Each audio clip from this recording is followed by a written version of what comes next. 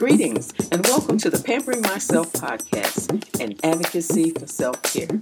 We'll laugh, we'll cry, and most importantly, we'll learn that you can't pour from an empty cup. You'll hear stories, interviews, and conversations which will empower you in living your best life. Greetings, podcast listeners.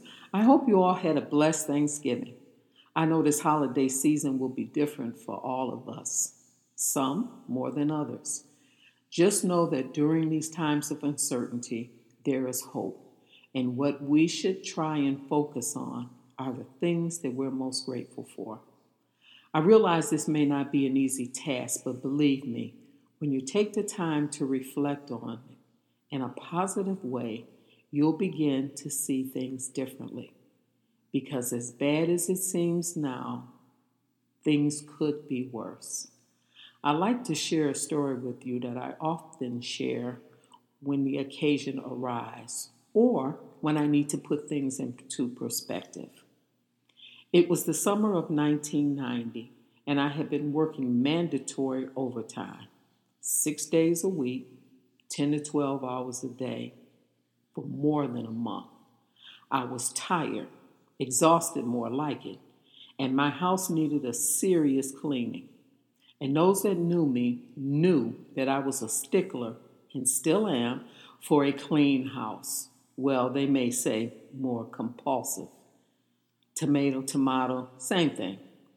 Finally, I was getting a full weekend off, and of all the things that I could have been doing, sleeping in and cleaning my house was on the top of my priority.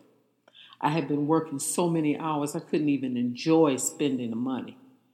But you know the old saying, the best laid plans of mice and men often go awry. And boy, did they ever. My mother-in-law called me early that Friday morning. She must have had a sense that I was going to be off. "Hi, baby," she said so lovingly. "Can you do Mother a favor?" She had a few things that she wanted me to do around her house, like run the vacuum cleaner, put a few clothes in the washing machine. She never liked dryers, so that meant I would have to hang the clothes outside since it was summer, which meant I would have to wait for them to dry. But it was a nice sunny day and it wouldn't take long. She lived alone in this 2-story house and had some health issues that prevented her from doing things herself. Now, I understood those days of running up and down the stairs, in and out the house, was long gone. I had gone over there plenty of times and helped her out when she needed it. But she did have a nurse that came to her house 2 or 3 times a week who would assist her with these household chores. But it really wasn't her job. She was doing this out the kindness of her heart. So my mother-in-law didn't want to take advantage of her, and often I would go over and assist. Not a problem. So once again, I set the alarm clock to get up early on a Saturday morning, thinking the sooner I finished at her house, the sooner I can get back to mine. But when the alarm clock went off and my feet hit the floor, I knew it. I had gotten out on the wrong side of the bed. Have you ever gotten out on the wrong side of the bed? If so, you know exactly what I mean. This was not going to go well.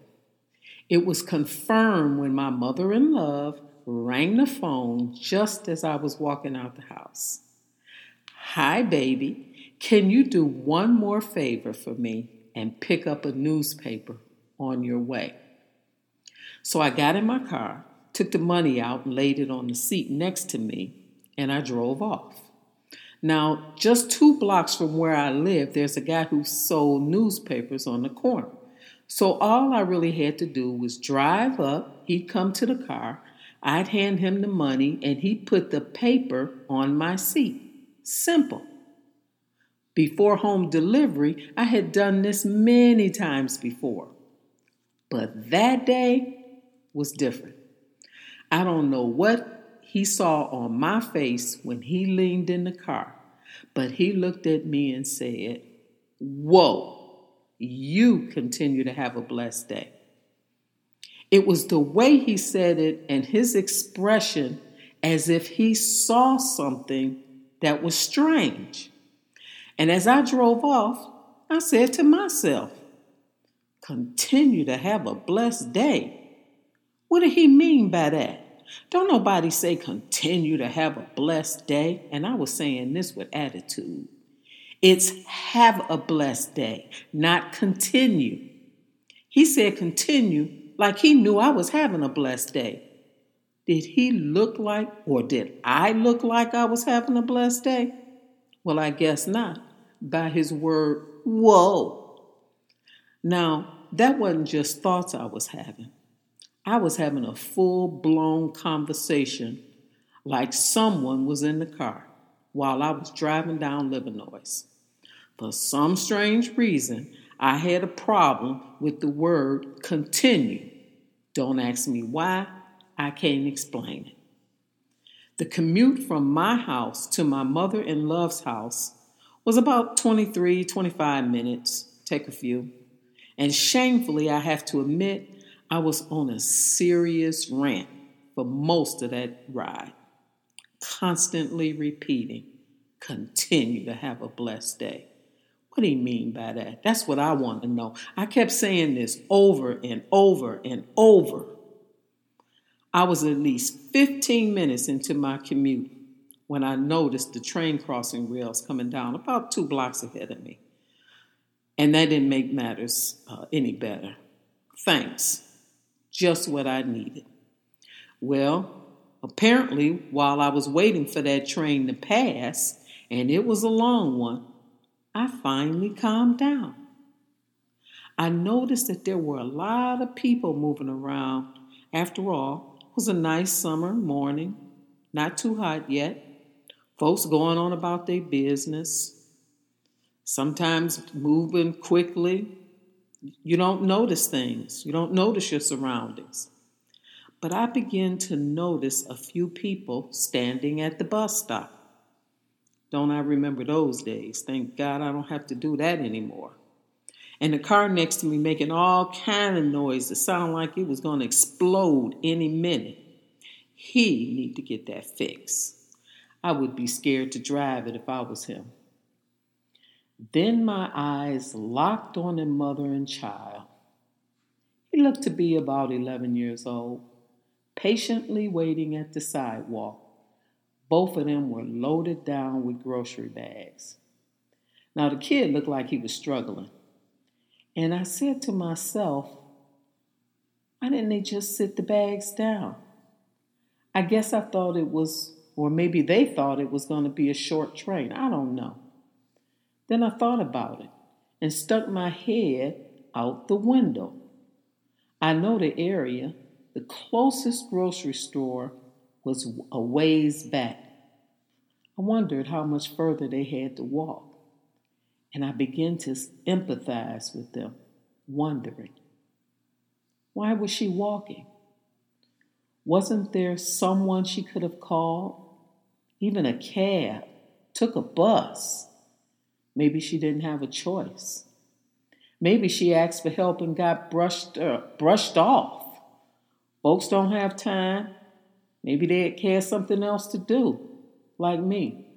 People always got something else to do. I understand. And I began to think of my mother-in-law reaching out. What if she didn't have anyone to call? Was my rant directed at her because I was busy? Because I had something else to do? Subconsciously, I believed it was. And then I was even more ashamed of myself. It was those questions that I began to see things from a different perspective. The look and the words the paper man said to me, continue to be blessed, ring in my ears once again. And they took on a whole new meaning. And it became crystal clear. Talk about timing. That train was God's way of showing me what the paper man had told me. As the last car rolled slowly down the train tracks, so did the tears on my face.